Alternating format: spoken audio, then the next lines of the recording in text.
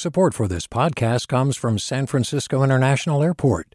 At SFO, you can discover award-winning flavors and unique shops all before takeoff. Learn more about what's at SFO at flysfo.com.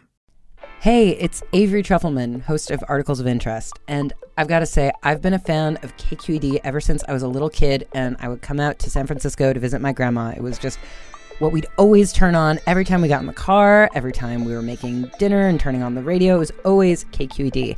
And then over the years, I've become a massive fan of KQED podcasts because this is local reporting at its best. These are answers to questions you've always wanted to know, interviews with exciting, unusual voices, necessary journalism, all told with love and care and artistry. And did you know that a majority of KQED's funding actually comes from members? It's just people like you and me supporting the programs they love, while also getting access to cool events, behind-the-scenes footage, and so much more. If you want to sign up and be a part of this amazing community, visit donate.kqed.org/podcasts to become a member today. That's podcasts with an S. Thank you for listening, and thank you for your support. From KQED.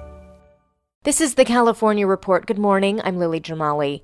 Governor Gavin Newsom has issued a drought emergency declaration for Mendocino and Sonoma counties. At a news conference yesterday, he said his administration is closely watching to see if things get worse.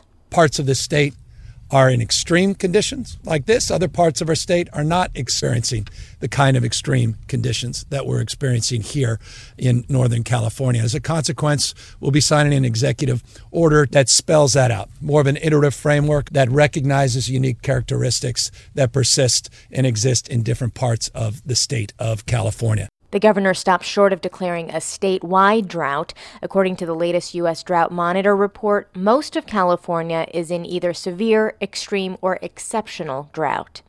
In the Klamath Basin along the Oregon-California border, 2021 is shaping up to be the driest year in recorded history. Jefferson Public Radio's Erik Neumann reports.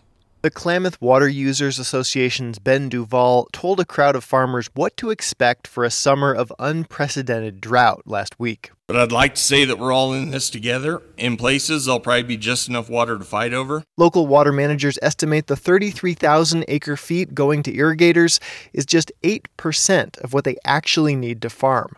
The scant water coming into Upper Klamath Lake is also a problem for endangered Lost River and short-nosed suckers, fish that are culturally significant to the Klamath tribe. Downstream in the Klamath River, it's the same story for California's Karuk and Yurok tribes, and two species of salmon that are plagued by disease brought on by shallow, warm water. Amy Cordalis is an attorney for the Yurok tribe. We've been killing our baby salmon year after year after year. And so they can't take much more. Oregon Governor Kate Brown and the state's congressional delegation have pledged financial aid and drought assistance for farmers in the basin. For the California Report, I'm Erik Neumann. Consumer advocates are asking state utility regulators to require that the utility PG&E pay ratepayers back for a new multi-billion-dollar round of financing the company is putting towards wildfire liabilities. The CPUC is expected to take the issue up today. Mark Toney, executive director of the Utility Reform Network, calls it a bailout. The CPUC needs to guarantee that shareholders are going to pay customers back when customers make the monthly payments on these wildfire bonds. Payments that Toney says will appear on customer bills for the next 30 years. Wildfire smoke may not be just choking on the lungs, it may also irritate the skin. KQED health reporter Lesley McClurg has more on a new study from researchers at UCSF and UC Berkeley. Previous research shows a link between skin conditions like eczema and polluted cities. Now scientists suggest short-term bursts of wildfire smoke may cause the skin to flare up. During a 2-week period of the Camp Fire in 2018, the number of patients seeking medical treatment for itchy skin increased significantly. Pediatric visits increased 90% compared to the same period during earlier years. UCSF's Raj Fadadu is the lead author on the study. Air pollution exposure leads to widespread exacerbation. So it maybe not only affects patients who have pre-existing skin disease, but could have maybe far-reaching outcomes in patients with even healthier skin. Farida recommends people stay indoors as much as possible when it's smoky. If you head outside, he advises long sleeves and pants. For the California Report, I'm Lesley McClurg. Hi, I'm Sasha Koka, host of the California Report magazine. Every week, we bring you stories about what connects us in the giant, diverse Golden State. Because what happens in California changes the world. I love this place. We were once seen as like the place to be, California. The land of milk and honey. That's where you go to Sunshine State, but we just have challenges right now. KQED's California Report magazine. New episodes drop every Friday, wherever you get your podcasts.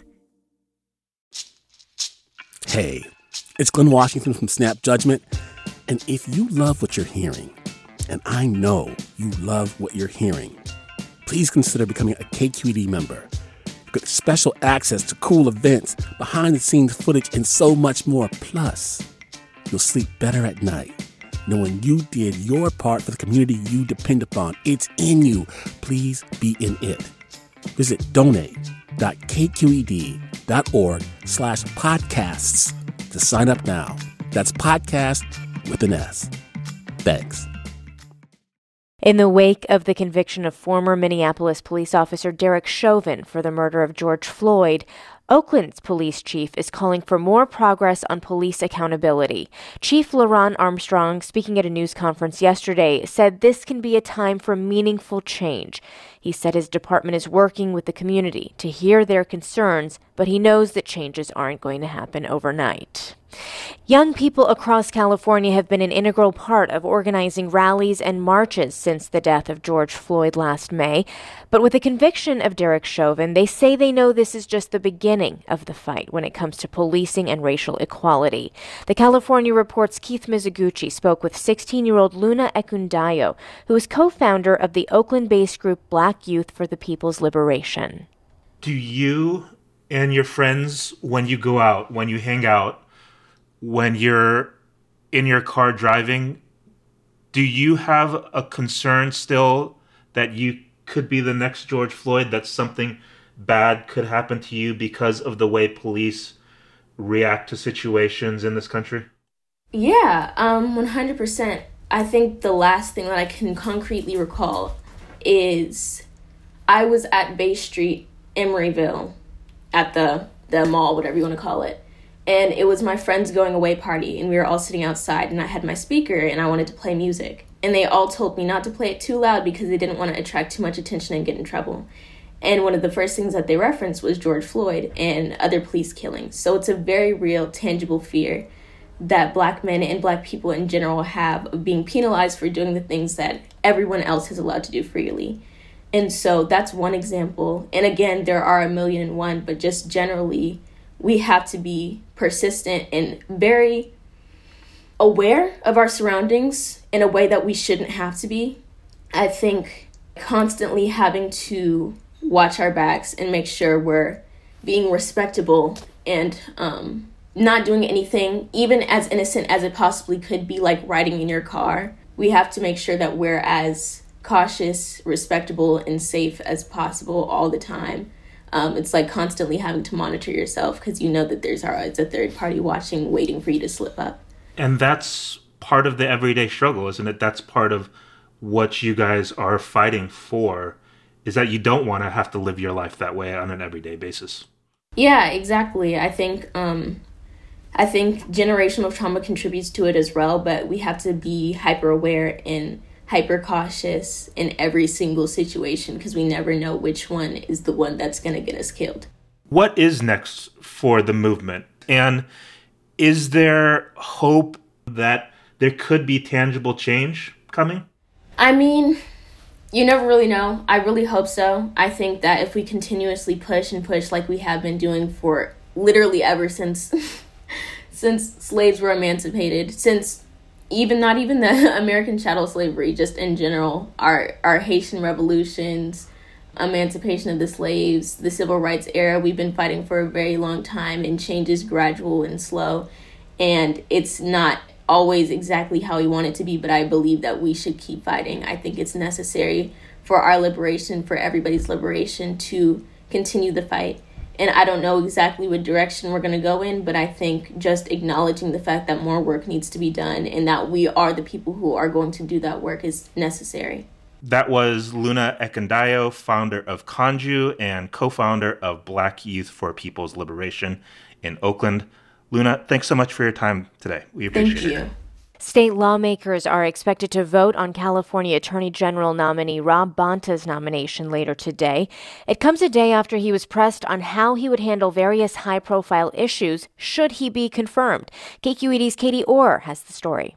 Hearings in the Assembly and Senate were generally friendly, but legislators did grill the Oakland assemblyman about his views on gun violence, access to health care, and regulating marijuana, among other things. Bonta was also asked how he'd implement a new state law that requires the Attorney General's office to investigate law enforcement officers involved in shootings that result in the death of unarmed civilians. Those who are grieving the loss of life of family members who died during interactions with law enforcement, anyone who's being investigated, the legislature in California, all deserve that we get it right. Bonta says any investigation must be thorough and accurate so that the public trusts the results. For the California Report, I'm Katie Orr in Sacramento. We're going to turn to the education beat now. LA Unified Superintendent Austin Buettner is stepping down when his contract expires at the end of June. In a letter to the district's Board of Education, Buettner said his time as superintendent was the most rewarding job he's had in his 40-year career. He's headed the state's largest school district since May of 2018. LA Times education reporter Howard Bloom tells the California Report Buettner's actions during the pandemic may be his lasting legacy. He also decided the district would run its own coronavirus testing program. It's one of the only districts to be doing that. And again, comes at great potential cost. He did not know if he was going to get reimbursed. It did not really end up opening schools faster, but it may yet play a role in building confidence in the safety of schools. But Buettner has faced his fair share of criticism as well, particularly over not getting schools open sooner. The board says it'll conduct an extensive search to find a replacement.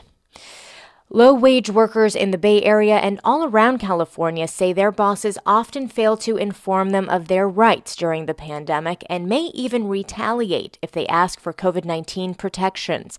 That's according to a new survey of more than 600 frontline workers, including in restaurant, home health care, and janitorial jobs. KQED's Farida Jhabvala Romero reports. California law requires employers to tell workers of the COVID-19 related benefits they may be entitled to. But when Lorena Velázquez took time off to get her vaccine and then recover from side effects, she says her employer at a fast food restaurant in Oakland retaliated and cut her hours in half. Now she's worried about supporting her sons. We've heard a lot that when workers exercise their right to paid leave, or even unpaid leave, they get retaliated against. Alejandra Domenzain is with UC Berkeley's Labor Occupational Health Program. She co-authored the new report that found 1 in 3 workers are not comfortable reporting coronavirus symptoms to their bosses, and 3 in 5 are not getting information from employers about COVID paid sick leave as required by law. As long as there is no vigorous enforcement of labor laws, employers will continue to violate workers' rights. A spokeswoman for the California Department of Industrial Relations says its enforcement agencies have been working hard to investigate workplace complaints. She says CalOSHA has issued $4.6 million in citations for safety hazards related to COVID, while the Labor Commissioner is investigating more than 600 retaliation complaints connected to the pandemic. For the California Report, I'm Farida Jhabvala Romero. That's the California Report for this Thursday, April 22nd. We are a production of KQED Public Radio. I'm Lily Jamali. Thank you for listening. Support for the California Report comes from Stanford Medicine, protecting your health and providing dependable care with safe in-person appointments and video visits. StanfordHealthcare.org/adaptingcare. Water Heaters Only, specializing in the repair and replacement of water heaters since 1968. Licensed and insured. Open 24 hours a day, every day. Learn more at waterheatersonly.com.